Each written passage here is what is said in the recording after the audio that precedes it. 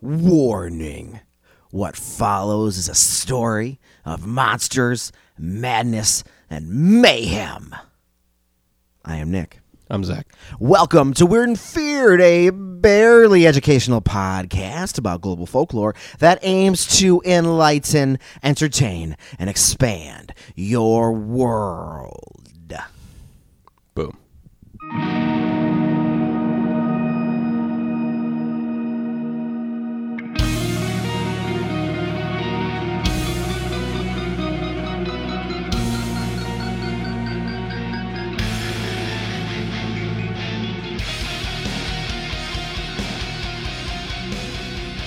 Our ever-connected global society bombards us with news 24 hours a day, 7 days a week.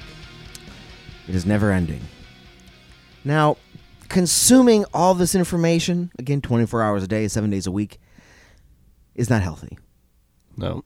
Having access to it is. I'd argue that is good, that we can get it, but that's not all you should be doing. No. You find other things to do with your time. I'd rather have too much knowledge than too little. The way news is reported, it has the ability to blow things out of proportion. Hard to believe. You mean the media would exaggerate? Never. Humans are predisposed to look for patterns, so taking that into account, from everything that is going on in the world, even when you read beyond the headlines and the clickbait, it certainly can feel like something is coming to a head. What is that something? Well, no one can really know, but we may be reaching a precipice, once passed, from which we can never return. All right. Mm-hmm. And we're going to a place. All right. Let's get there. We're going to deal with some real shit, though, on the way to get there. Oh. Okay. All right. In December 2019, a mysterious coronavirus appeared in the Chinese city of Wuhan.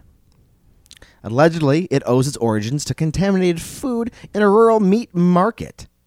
Okay. As of the recording of this episode, 200 people have died from the virus, and it has spread to over a dozen countries, such as France, Hong Kong, which is, I think that counted as a separate country, I guess, but I think the whole point is part of China. Japan, Nepal, Cambodia, Singapore, the United Arab Emirates, Vietnam, Taiwan. Now, those are all kind of around each other except for France, right? Yeah. Well, Canada, Sri Lanka, and the United States of America.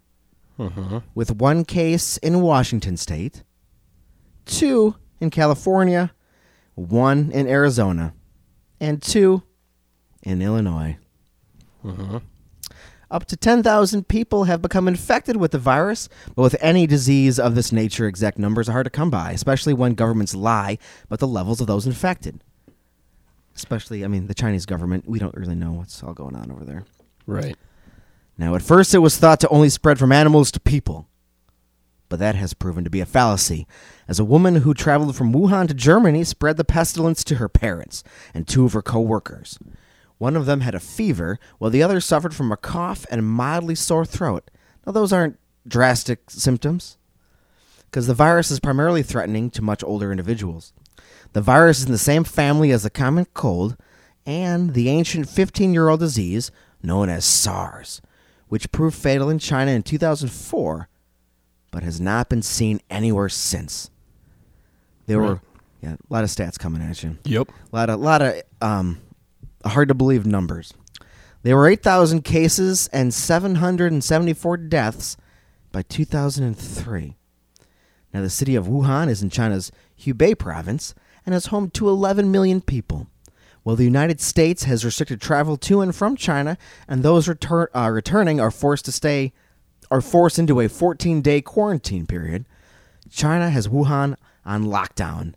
And in doing so, they have cut off an area containing 25 million people from the rest of the world. They are even scrambling to build a brand new hospital. I think it was going to have 1,000 beds within 10 days. It's a little accelerated. It's pretty quick.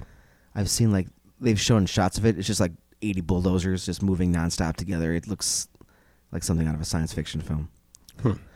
Things you can only do, of course, with the kind of government they have. And as of the recording of this episode, this continues to be an ongoing story. So we got some unknown diseases going on in Wuhan, going on in China. Yeah, the internet had some good names for that virus. I don't remember any of them off the top of my head. Oh, okay. Like being cute. Oh, yeah. Okay. The one that I've seen a lot is just basically, any meme you can do with an actual bottle of Corona being a virus. Oh, yeah, There's that's been popular, too. There's a few of those good ones. Yeah. Yeah. So cool. I don't know where you're going with this, so I don't want to throw it out, but I did see something that South Korea has, fixed it already or something. I may have heard of that, but Yeah. so which you can I don't talk about that. You can if you'd like. I mean, whatever you know about that. I think they were using something combined with HIV Yes. stuff, and it just wiped it out. Yes. The lady went away. I just saw that today too. It was combined with flu medicine and HIV stuff, something antiviral like stuff. that. So Yeah. cut it within 2 days. It was out of her system. Yeah. Which is pretty fucking awesome that we can do that fast. Yeah. Pretty cool. Pretty incredible. Yeah. So they were using that kind of technology to solve that virus. Do you want to hear what other scientists do to try and solve virus problems? Yes, I do. Okay. Because, in 2017, the National Institute on Health lifted a ban on experimenting on dangerous viruses. So they lifted a ban on experimenting on them. That doesn't sound good. Basically, before this moratorium, they would intentionally alter viruses, like a SARS, MERS, the H1N1 flu, to make them more violent, more dangerous, and more contagious in order to better learn how to fight such diseases and viruses in the future. Yeah, this sounds like something out of a James Bond movie or something. Doesn't it, though? Yeah. And I mean, how do you feel about that? Not good. Is that a cool thing? Oh, let's weaponize this so we can see how to stop it. They would argue that by speeding up this evolution, and if they can defeat it, then if something happens in the wild, they would be able to stop it. That's why that's the selling point for that kind of science. And I'm just like, what are you doing? Scientists in your lab, I get it. You know what? Once that exists, It's out there. and there were some sketchy reports of why the ban went into effect, where they just saw like a vial of smallpox just laying somewhere on a shelf, like I forgot to put that away. Yeah, imagine being in a lab and just one little slip up, but it's fucking smallpox is hanging out. Like, Jesus Christ, guys. Mm-hmm. All right, so the ban was lifted. So yeah, scientists have mutated flu viruses and infected ferrets because that's the closest thing they can use to humans. Really? Yeah, so they infect the ferrets with these dangerous diseases in order to learn how to destroy said flu viruses. Man, I would have not guessed that we were closest to ferrets. That's what they decided to use in these arguments. I don't know why they're better than rats. I didn't look too much into that. Or monkeys? We'll take that into face value. Yeah, I mean, and then that's literally like Planet of the Apes shit, Oh, man. right? Yeah, I know. Yeah. Yeah. Well, that's how 28 Days Later gets started, right? Uh-huh. Yeah, and I talk about, these meat markets they have in China where these, What kind of meats are they? we'll get into it. Okay. Eventually we get there. That's why I'm not going to mention it now. All right. Because I get some thoughts about Okay. that. But yeah, they're literally making monsters in order to find ways of beating these monsters. I mean, I'm not a scientist, so it seems a little risky. You better have that shit on lockdown. You know what another horrible virus is? I mean, there's a few. Yeah, But what do you got? Ebola. Oh, Ebola's fun. Yeah, not good at all. And this is... How many orifices would you like to bleed out of? Well, Ebola ended the lives of 11,000 people in West Africa from 2014 to 2016. Damn. Yeah, not good. Again, a lot of facts. And I'm not calling these fun facts for my own... These are not... No. I We'll get to the fun fact. yeah. So, speaking of viruses, how about bacteria? Some bacteria are already becoming resistant to certain forms of antibiotics. It's fun. And you know what's a bacteria? The plague. Yeah, the plague. Oh, yeah. The plague. The bubonic plague? The bubonic boobies. The boobies plague. The bubonic plague. The boobies That's plague. what it's called. That's a I'd fun. There's your never fun, heard that. There's your fucking fun fact for tonight. Okay. The All right. boobies plague. Well, what if somebody made an aerosol version of the boobies plague, which, by the way, still affects anywhere from 1 to 17 people per year in the southwestern United States? So imagine. What? Yeah, it still exists. I know it still exists, Yeah, but like 1 to 17. The average is 7 people a year get the plague in America. And that's a low number that we shouldn't talk about, but it's oh, Jesus, that still seems Yeah. not like that. I mean, rats, man. they're everywhere. Mm-hmm. Yeah, so what if somebody made an aerosol version of this plague that could be released over a city in the form of a gas cloud. Certain bioterrorism experts are concerned about it. I am also now concerned about it. I am now concerned about it as well. What? Cool. They can do that? Hypothetically. Just aerosolize a rat. Here you go. Here's a plague. This is a quote. Bacteria were being used as weapons long before anyone even knew to call them bacteria. Plague-infected corpses were catapulted over walls. Oh, yeah, we used to give people blankets. Oh, yeah. There you go. Yeah. Stay warm. Thanks. Cool. Mm-hmm. Venetians plotted to distill deadly liquid from swollen lymph nodes. Ooh. Japanese planes sprinkled infected fleas. If those with nefarious motives and technical expertise wanted to weaponize the bacteria today, they could, quote, how does one collect that many diseased fleas to load up an airplane full?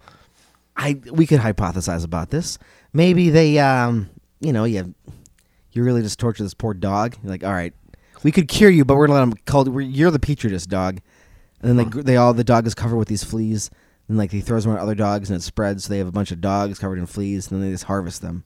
That's still a weird thing to do. I mean, people are being creative. They're like, what can we use? Oh, we got these fleas. Yeah, it's this dirty dog over here. We'll just pull all the fleas off of him. Yeah, unless they weren't just throwing flea-infested dogs from airplanes. Oh, no. 18,000 dogs out of a bomber. Ah! Wow. Fun fact. I mean, that's probably what they were doing, honestly, because they're not collecting single fleas. Yeah. Or you just hold the dog out of the window, you shake him as you're flying over a city. Just holding it out of the window of a plane would... Yeah. Yeah, I mean, well, if he's outside the plane, he doesn't have to worry about the air pressure. It's fine. I'm sure that'd be the least of his concern. Yeah. Huh. Well, either way, whoever was doing that was up to some weird stuff. Yeah. And that quote was from Eric Budman, who had written a piece on David Wegener. David Wegener was a wildlife biologist, probably still is, and a plague detective. I like that term. Plague detective. So he's researching the plague. So that's a cool thing to do. All right. So there's that. Viruses, bacteria. We're messing with stuff. New things are developing. That's not cool. Mm-hmm. Okay, well. The United States Congress hasn't declared war since June 5th, 1942, when the U.S. declared war in Bulgaria, Hungary, and Romania. Again, World War II. But everyone knows the United States has been at a version of war ever since. And it's not alone. Many other countries have as well. Unlike these larger, more prosperous countries, some geographic areas haven't been free of war in ages. So let's do a brief little history of one of these areas. Okay. Right. Afghanistan has been in a perpetual state of war since 1978, after the Saur Revolution, which was a communist military coup. The Soviet Army allied with the People's Democratic Party of Afghanistan. These communist things always have these cool names. Mm-hmm. Marketing. Well, the new government against the Soviet Army rallied with the People's Democratic Party of Afghanistan, which was, of course, the new government of the country, against the insurgent rebels known as the Afghan Mujahideen. They were funded by the Soviet Union's enemies, Pakistan, and the United States. This would be known as the Soviet-Afghan War and would last from 1979 to 1989, when Soviet troops eventually withdrew. Mm-hmm. All right, so 1989. Without Soviet troops, the Afghan government would continue its war with the rebels in what would become the Afghan Civil War. The Soviets continued to fund the government forces, while the U.S. and Pakistan support would continue for the rebels. So just a little proxy war going on here between two larger superpowers. Mm-hmm. Cold War stuff. Well, the government collapsed in 1992.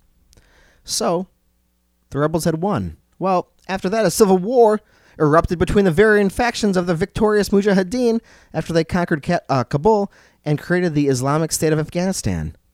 The city was met with extensive attacks from all sides.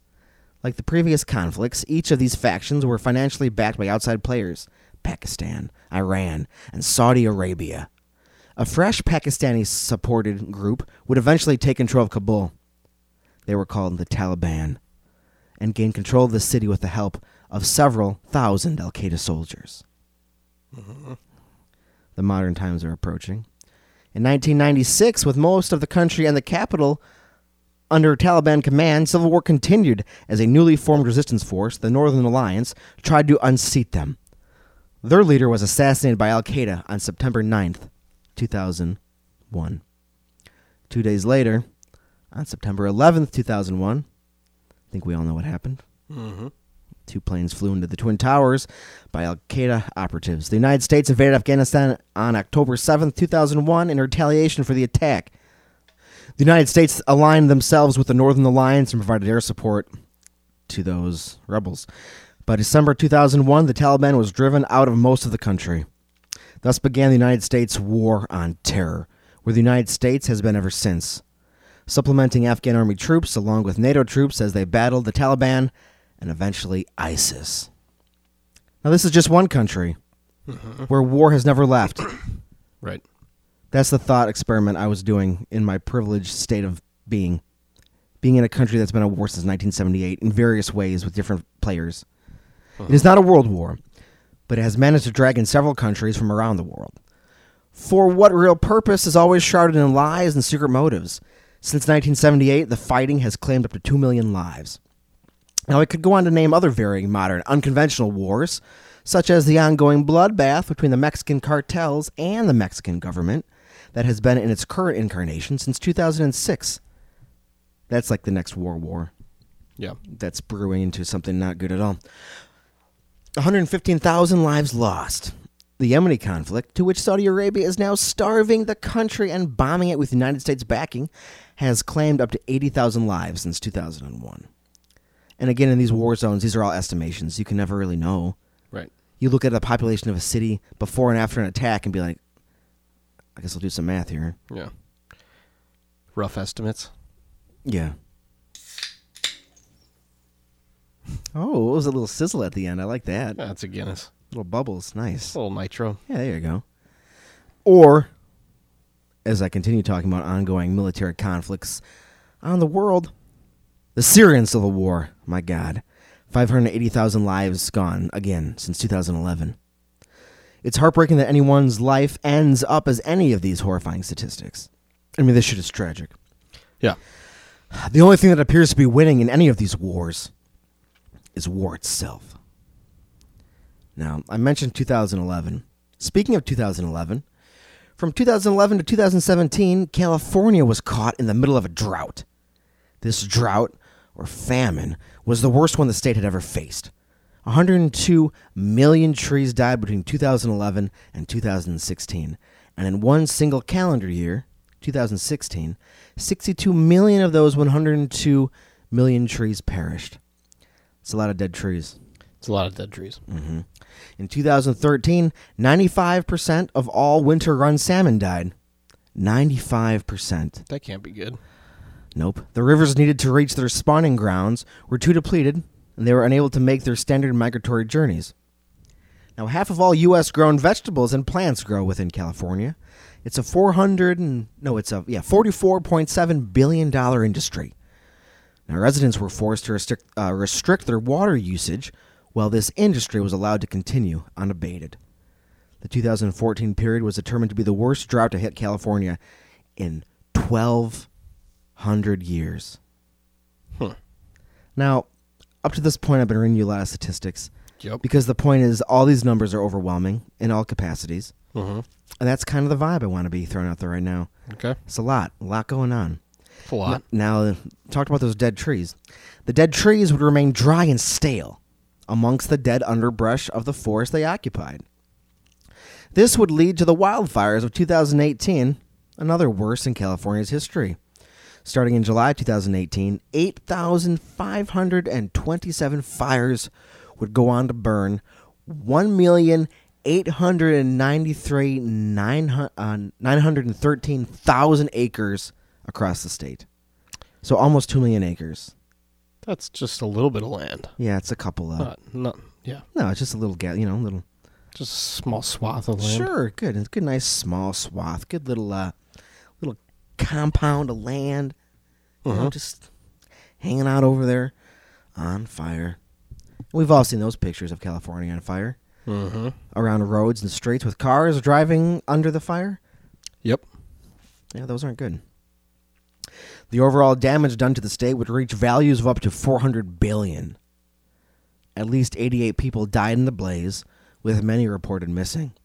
While trying to put out the Mendocino complex fire, Verizon Wireless allegedly throttled Santa Clara County's fire department's unlimited wireless service. The department reported that their speeds were being throttled and they were not being increased. And all Verizon said was it does not throttle services during emergencies.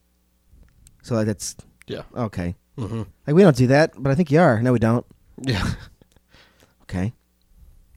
Just deny. Yeah, thanks. Thank you, corporation. Wasn't me. Yeah, it wasn't me. Yeah, Verizon was the Shaggy in this situation. Mm-hmm. Throttle my service? Wasn't me on the bathroom Caught you floor. throttling me. My service on the bathroom floor. Wasn't me. Wasn't me. No, wasn't me. I think Verizon just dropped my call. All right, starting in 2017, Australia had been suffering from its own drought. Mm-hmm. A lot of serious shit we're talking about. Yeah. In August 2019, things came to a head during the country's brush fire season. As the season continued, fires would rage in every state, with New South Wales taking an exceptionally unprecedented hit. Temperatures in December 2019 reached up to 120 degrees Fahrenheit. It's a little toasty. Mm-hmm. Even for a hot place like the Australia. Reports vary, but during the fires, a conservative number of approximately 13 million acres have burned, compared to California's 2 million. Other reports say Australia could have up to 17.9 million of acres burned. Over 5,900 buildings were destroyed, with about half of them being residential homes. Not an insignificant amount of homes. No. That's Large numbers. Yeah. That's a town. 1 billion animals are estimated to have died. 1 billion? 1 billion animals.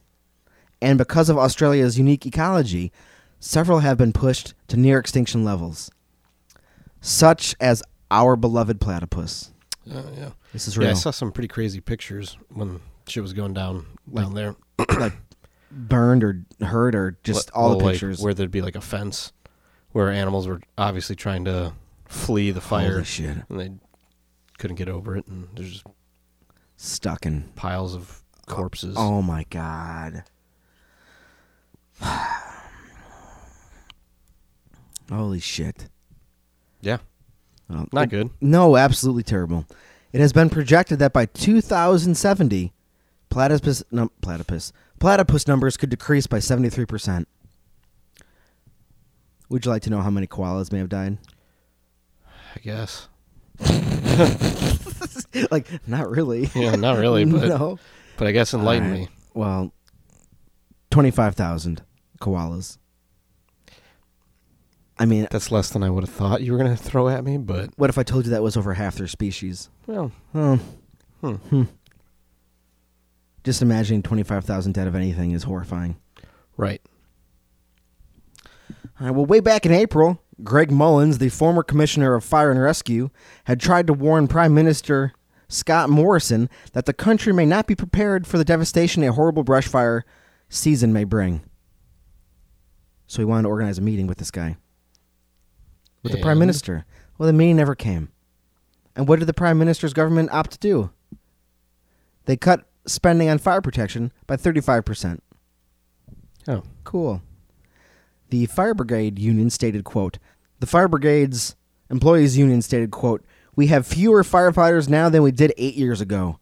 Our trucks are old. We need more specialist equipment, not less. Some of our existing stations desperately need updating. We need safe protective uniforms and safe equipment. We need training. We need support after traumatic events. There is no fat to cut. A significant amount has been taken from the expenses budget, which is largely made up of our salaries or wages. Since January 3rd, the fires have killed at least 23 people. Scarcity of resources comes in all forms. So what do all these disasters have in common? Probably quite a few things. They suck. They are awful, true. Yeah. That's like, in a list, that's like 1 to 5. They all suck. Yeah. But let's focus on one in particular. The fact that they all contain stories of powerful organizations, whether they be governments or corporations, sacrificing the average person's safety and well-being for money or political might. Two things which are often one and the same. Now, this is where we can talk about those animals that And that sucks too. Oh, absolutely. Yeah. Trash. We're going to talk about these animals. Exotic animal trades rise up because a populace is denied proper food, creating marketplaces like those that exist in Wuhan. Now, do you want to talk about all these animals that are around each other in this meat market? Kinda. Bats. People eat bats. They do. Chicken of the cave. Chicken of the cave. Come here. Ah. Chicken of the cave. I wonder if they catch them by just putting a bat in front of like the cave, like a bat, They net. hit him with a bat. Yeah, bam. A net in front of Gotcha. the cave, and they all fly into it like fish, and I got you all. And I meant to look this up. Do you know what a civet is? I didn't look it up, and I meant to. That's my own fault. Of course I know what it is. Okay. Well, why don't you tell everybody else? Okay, well, I have to. I don't. I have No, to, I have no idea I what have it no is. idea. Let's find out. I want to know what a civet is. How's it spelled? CIVETS. So it's not like a Honda Civic. No, it's not a Honda Civic. Well, a civet is a type of exotic cat. It's a big cat. This is what it looks like. Huh. Yeah, so that's a cute animal that we need to eat. I'd eat it. Yeah, porcupines, turtles, bamboo rats, birds. What the hell's a bamboo rat? I don't know. It's probably just, I don't know. He looks like he lives in the bamboo, or he looks like bamboo. Let's just say he looks like bamboo. Okay. I don't know. It's just like people just name rats by whatever they're by. It's a house rat. Oh, it's a prairie rat. Oh, it's a It's a black rat. black rat. Oh, it's a bamboo rat. It's a tree I rat. mean, black rats did the bubonic plague, right? Yeah, the black plague. Yeah. Yeah, just throw it out there. And I didn't put it in here, but I knew I'd remember it. Like some of these scientists are so wild. Like they'll go and study like exotic animal like feces and stuff, and just study what kind of like diseases are in there. And That's a weird hobby to get into. they found it. They found a disease in a bat poop that was 95% exactly what the coronavirus is. So they figure it leaped from bats, and like it's amazing how many articles don't talk about this. I had to do just a little bit of digging on how Chicken of the cave. how this would happen. Yeah, well, people are eating chicken of the cave, so like they should never be eating these animals. So these viruses should never be around humans, but then they get put around humans, and then crazy shit happens. Yeah. Huh.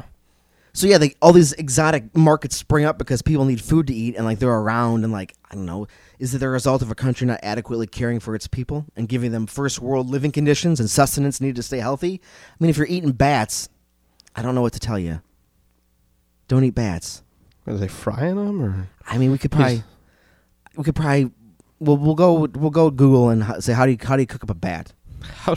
Chinese recipes for bats. Huh. Bat wings. Bat wings. What would you call bat wings that are spicy? Buffalo bat wings. Wuhan wings. Wuhan wings. Wuhan wings.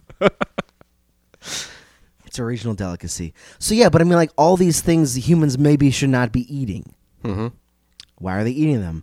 Many reasons, but I would say, and plus there's so many people over there. That's what thing people don't get either. There's so many people in China living so close to each other. Yeah, that's terrifying. And like you have multi-generational families living in one house. So like you have like 4 families where it's a grandma, the whole in one house. So guess if one person gets sick, the whole house gets sick. So all of a sudden you have 30 people sick. Yeah. And that's how the numbers jack up so high. But if it's the result of, governments not providing enough first world living conditions and adequate food, it's a result of hoarding resources and perhaps a government's negligence, a ruling party's hubris, and of course humans' abilities, like I said, to stop spreading. We're moving into areas where humans and animals maybe should not be interacting with each other, so that puts us around animals who have weird diseases. So then it ups the odds of it jumping to humans. Also, I mean, just to put it bluntly, greed is also warming the planet. Reliance on fossil fuels that damage our ecosystems by amplifying extreme weather, which of course causes those droughts, which lead to those fires that burn the homes and slaughter wildlife. 1 billion animals in Australia.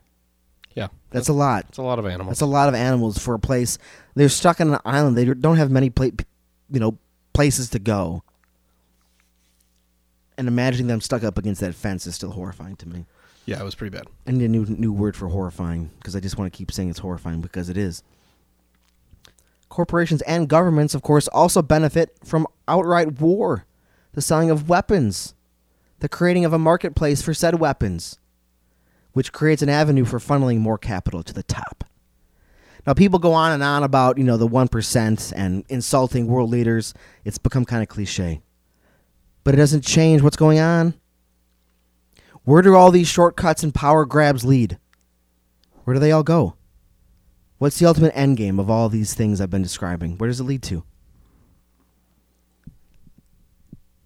I don't know. They all lead to death. And in their most extreme forms, they lead to the end of the world. Okay. Pestilence, war, famine, and death. Okay. They lead to the apocalypse. Talking about some 4 horsemen, huh? Quote from the Bible. Then I saw when the Lamb broke one of the 7 seals, and I heard one of the 4 living creatures saying as with a voice of thunder, "Come." I looked, and behold, a white horse, and he who sat on it had a bow, and a crown was given to him. And he went out conquering and to conquer. Revelation 6, verses 1 to 2. That's right, you nailed it. Welcome to the 4 horsemen of the apocalypse. Mm-hmm. Our first horseman, galloping onto the scene wearing a crown atop a white horse, is Conquest, or as he's more commonly known these days, Pestilence.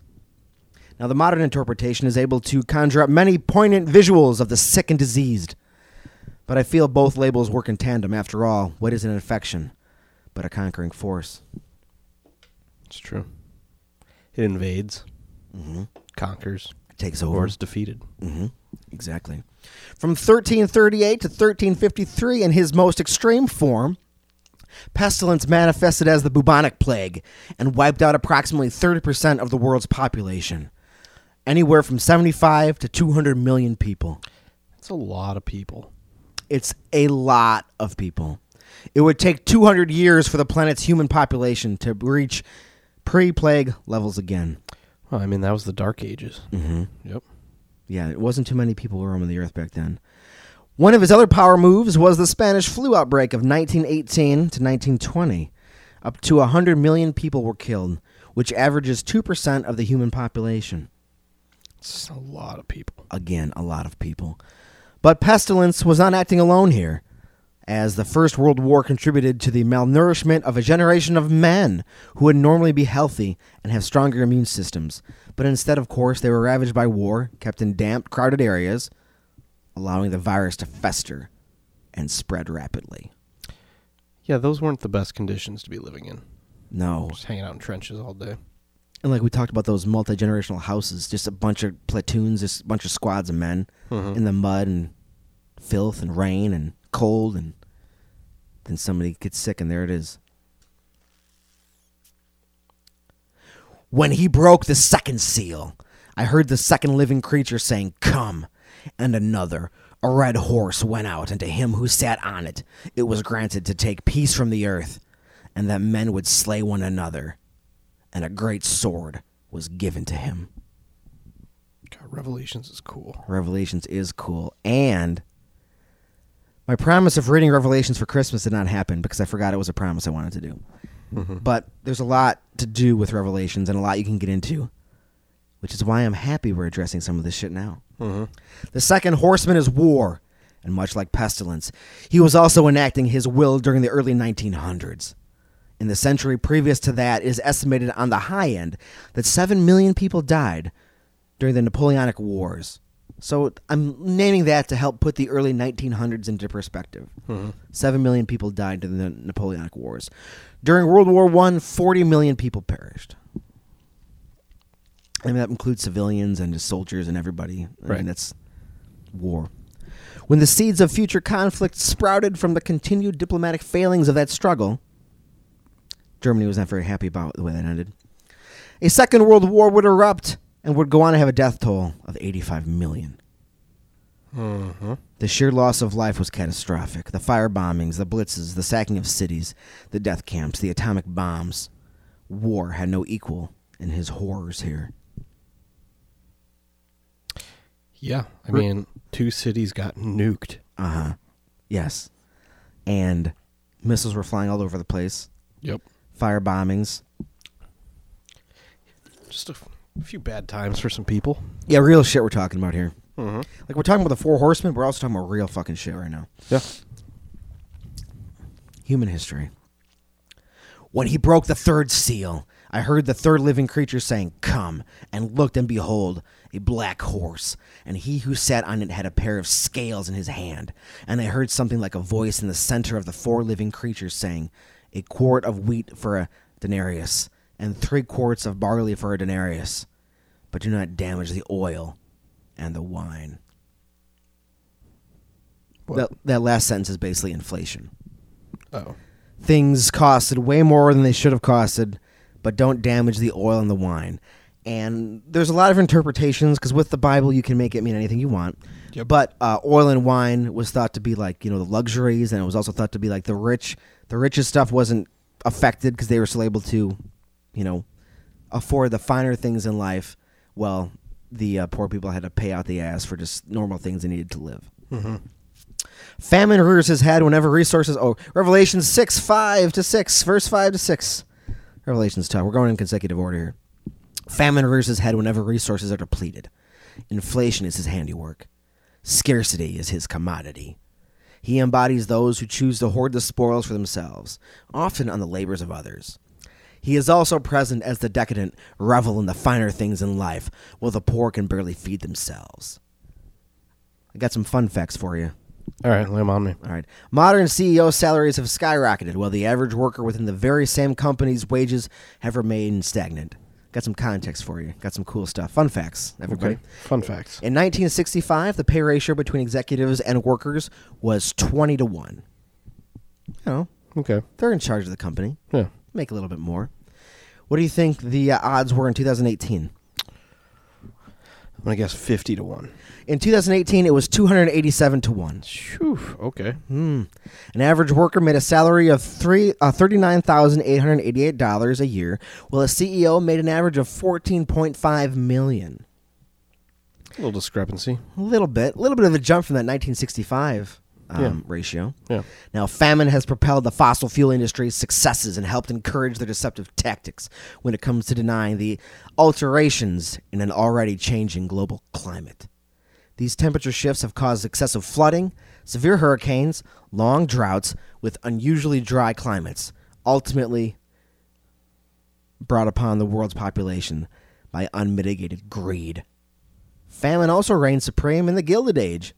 In 1897, the richest 4,000 families had as much wealth as the other 11.7 million families combined. But still, where do you think we're at today? I mean, this number is being rivaled by today's wealthy. Okay. In 2017, the richest 3 individuals have as much wealth as the entire bottom half of the country. Fun facts. Famine also led to the rise of the Roman Empire's power, working in tandem with war to hoard even more land and resources. A strong empire allowed the wealthy elite to accumulate power all throughout Europe, because they were able to diversify their investments, spread that shit around. Something the lower classes were unable to do. This decadence, however, led to the collapse of the Western Empire because its greed and apathy stretched its levers of power, its military and political influence too thin. And of course, all these roads ultimately lead to death. Death of hope. Death of joy. Death. Death of power. In death, we're all equal. When the Lamb broke the 4th seal, I heard the voice of the 4th living creature say, "Come." I looked, and behold, an ashen horse, or a pale horse. Pale ashen horse. And he who sat on it had the name Death, and Hades was following with him. Didn't know Hades was a tag team partner here, but hey, there he is. Hey, you didn't know he was in the Bible probably either. I mean, hey, got a lot of cool. Boom, there he is. Yeah, he's canonized. Authority was given to them over 1/4 of the earth, to kill with sword and with famine, and with pestilence, and by the wild beasts of the earth. Revelation 6, 7, 8. That's the thing about death. Hell, that's the thing about famine, war, and pestilence as well, in their most devastating, unrestrained forms. And I do mean unrestrained. They don't discriminate. The Black Plague, the World Wars, the stock market crash of 1929, the fall of Rome. These are events that those in power can only insulate themselves from for so long. The effects are felt regardless of class. Trickle-down decimation. Trickle-down decimation. I was happy about that. All right. Yeah. The horsemen destroy power structures. They reshape whatever the current world is, changing it into something more egalitarian. In a world of inequality, the only thing that seems to be effective against those who would hoard their power would be the levers of the apocalypse. That's scary. Yeah.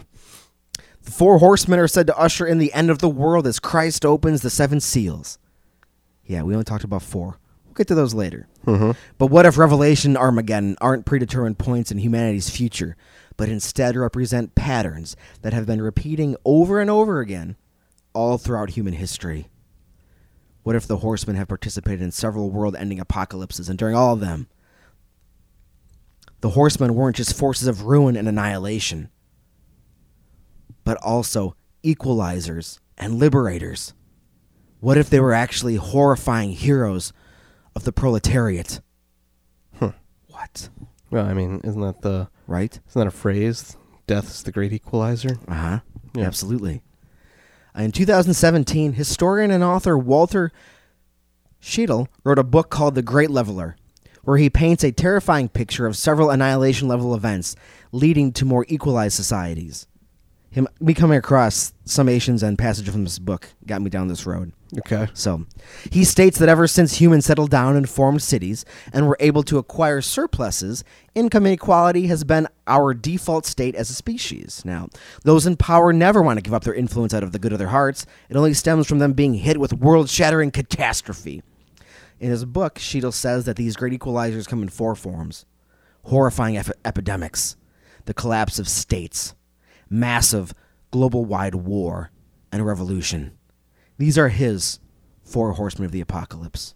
Okay. And, of course, those who need a reminder, the biblical ones, of course, are pestilence, famine, war, and death.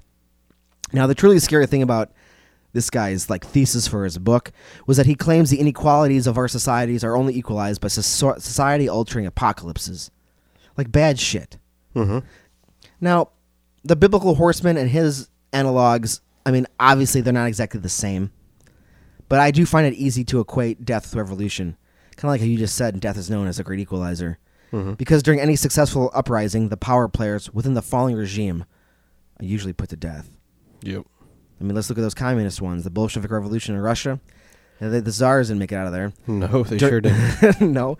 And, during the First World War is when that happened, along with the communist revolution that took place in China. So all that wealth is sucked from the top, thrown to the bottom. And in those communist societies, they make all that shit the same. So, I mean, dramatic, catastrophic. Oh, no, it gets to a bad place. Yeah. The idea is that the power is shifted to the bottom, and then, of course, we become dictatorships, and then just repeats. And then we just repeat ourselves, right? But at first, and then, of course, shit gets bad. Now, plagues kill people, and that, in case you didn't know, plagues kill people, which makes human life scarce, which raises the value of labor. When states collapse, the concentration of wealth is effectively neutralized, shrinking the gaps between the wealthy and the poor.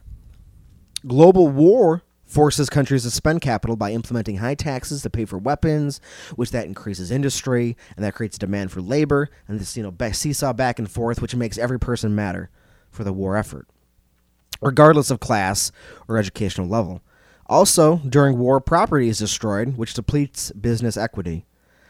Out of war also comes waves of social progress. We can just look at the past, the 20th century, because the working class now has the bargaining power to argue for a better way of life. Now, obviously, my comparison between the biblical four horsemen and of the apocalypse and Walter Scheidel's four horsemen are not a one-for-one comparison. Right. I'm aware of that. But as we discuss angels, demigods, folklore, and the lessons we can learn from their stories, I kind of like the idea of the four horsemen serving as a buffer for humanity's excesses. When shit gets to a point, bad shit wipes them out. I like it as a cautionary tale. I was gonna say. I mean, we don't like it like cool guys, right?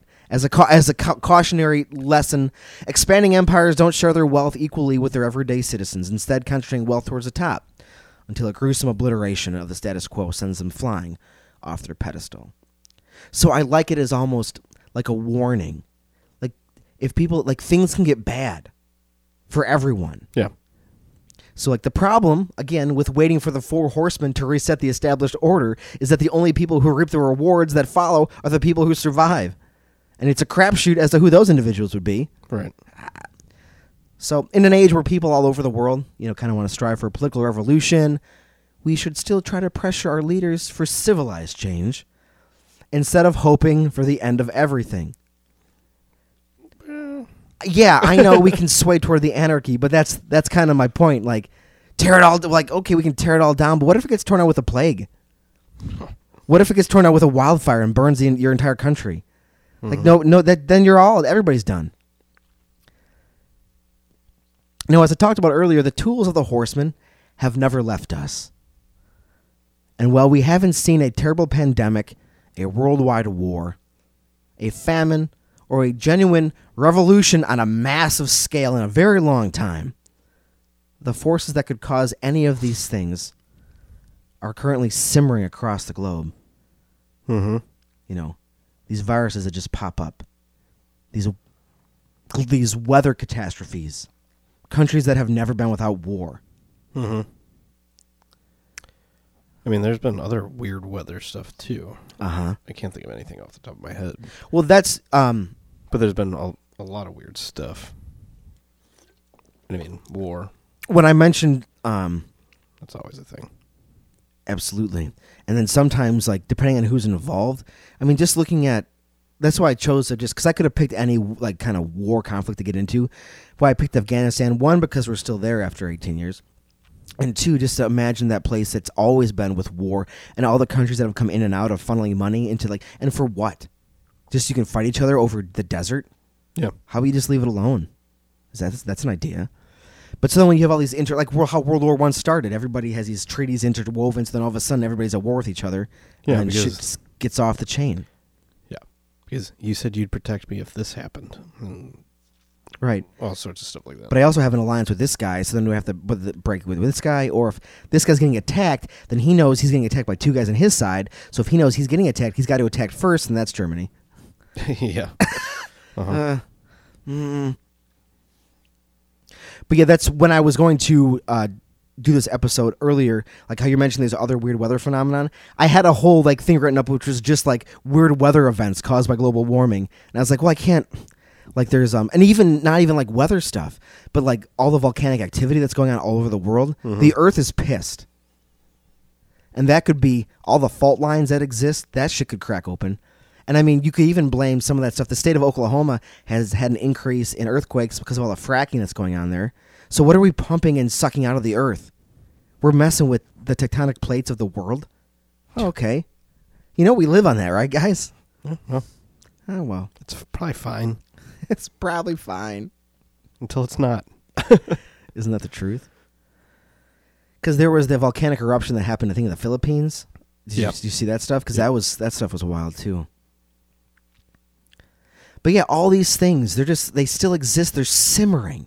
And at any moment, a switch could get flipped and shit could get even more intense. The emergence of new diseases, perpetual war, the growing scarcity of resources, political unrest and instability. And like countries are getting crazy with their politics. I restrained myself here, obviously. But like all over the place. Like wild movements are coming. Europe here. Mm-hmm. Where's that lead? So, I mean, I guess my plea to all the leaders that listen to Weird and Feared would be this. Just like, take care of your people. We're all in this together. And we have the power to raise everybody up without some world-ending doomsday scenario.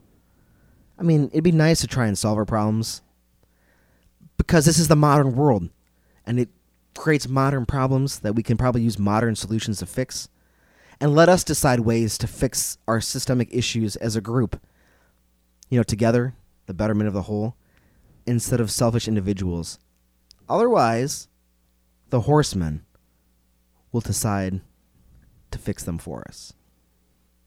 The horsemen ride again. The horsemen ride again. They never stopped. I would argue they've always been around, just waiting for the proper moment. Yeah. And I also had this thought today when I was working that what if it's a slow burn? What if we've been living in the apocalypse for like 1,000 years? Could be. What if? The apocalypse makes it feel like it should be a lot quicker than that, though. But I mean, how long has the Earth been around? How long has humanity? 4,000 years. Fair point. There's another fun fact. Yeah, fun facts. Earth, 4,000 years old. But yeah. So even within that 4,000 year period, humans haven't been around for that. Well, no, because we've all been around since the beginning. We've been around since the whole time. Right. Yeah, you're right. You're right. Yeah, that's true. Yeah, see, argument invalid. You win. It's from the Bible there, too. That's true. Yeah, nailed it. That's true. Right. A different section, but... Well, they all synergize together pretty well, so it's... Do they? Oh, yeah. Well, nothing contradicts each other in that book. It's a good book. Yeah, it is a good read. It is the good book. Sometimes we talk about monsters of the week, and sometimes we do this. Yeah. But just think, Horsemen of the Apocalypse. World-ending shit. He's drinking a Corona. He's like, you know what I'm going to call this one? He was watching Fast and the Furious. He's like, yeah, we got it. Wait, what does that have to do with the Fast and the Furious? Like, for the first half movies, all they drink is Coronas. It's a big deal. Really? Uh-huh, yeah. Well, now I'm in. Yeah, it was only recently where they were like drinking soda at one of the family gatherings, but they would pound Coronas.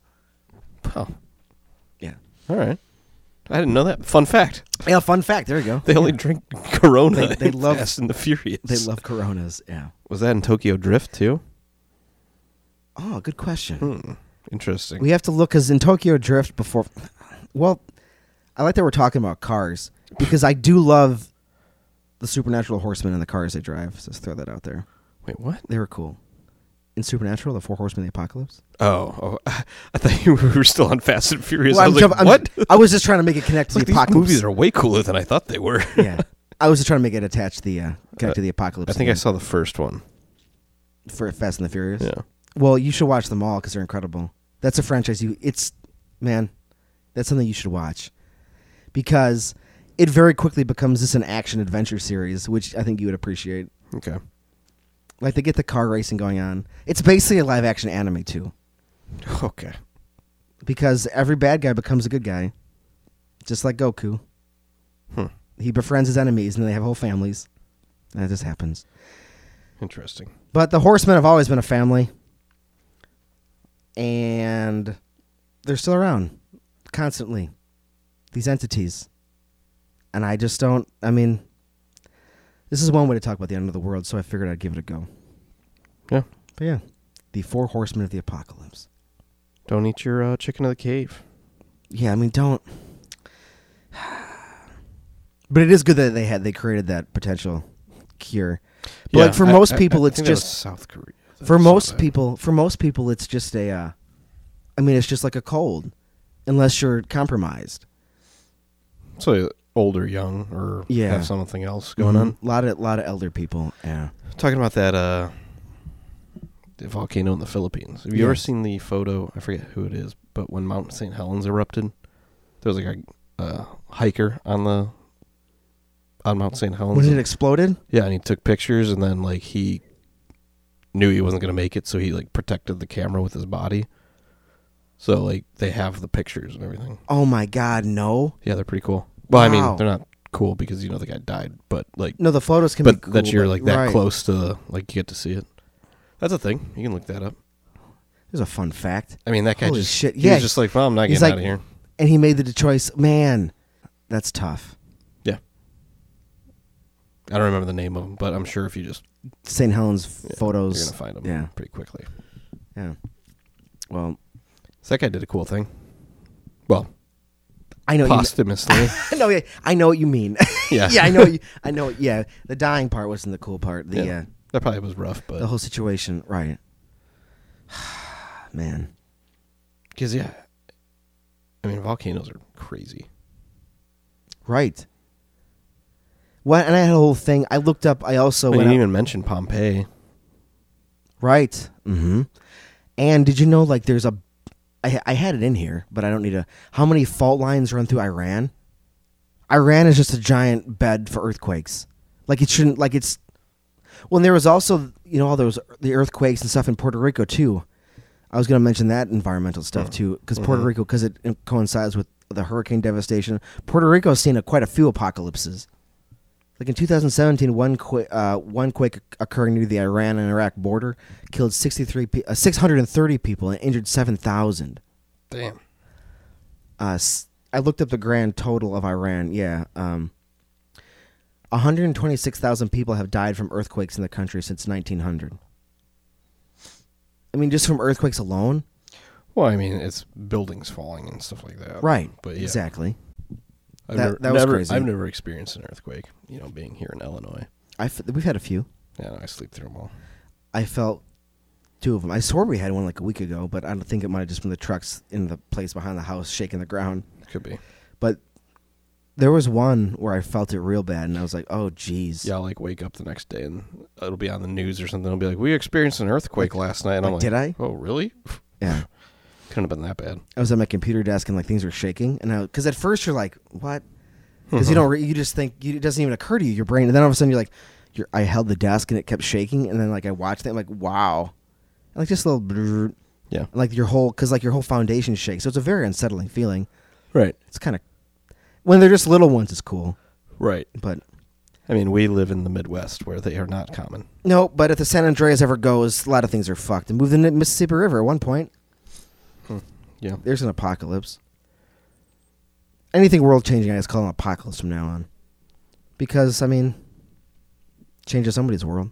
It ends somebody's world. Yeah, that's a good point. I hadn't thought about it that way. That's, yeah. Because, apocalypse just means, revelation. It just means, but it's coincided with, the destruction of everything and the returning of Jesus Christ to begin the 1,000th year reign on earth. So we can open all those sweet envelopes that are sealed. Uh-huh. Yeah. Yeah, I got a few more. That's just what I assume they are. When it says he breaks the envelopes. seal, he's just Well, cracking his mail open. Yeah, well, I skipped all this. Yeah, letter opener. Yeah. I skipped all the steps about going to heaven and dealing with angels and. Yeah. But that's well, I'll get to that later. But yeah, Horsemen of the Apocalypse. Those guys are around. If you have any special thoughts on the Horsemen, you can email us at weirdandfearpodcast@gmail.com. Or if there's a post-apocalyptic scenario you're especially afraid of, just let me know. If you're not a fan of buffalo wings and you're more a fan of Wuhan wings. If you want to eat some Wuhan wings. Uh-huh. Go into your local wing chain and ask for those. They'll be like, what? Yeah. They're like, we got some General Style chicken. Chicken of the cave? No. It's like, what is that? And then, of course, we're on all the social medias. You can find us. Yeah. Instagram, Facebook, all those guys. Yeah. Patreon, Weird and Feared. You'll find us. Yeah. We got to get those tiers nailed down. Yeah, we do. We got to nail those out for you guys. So, yeah, we will do that. We'll have them out soon. Hell yeah. All right, guys, stay spooky. Stay spooky.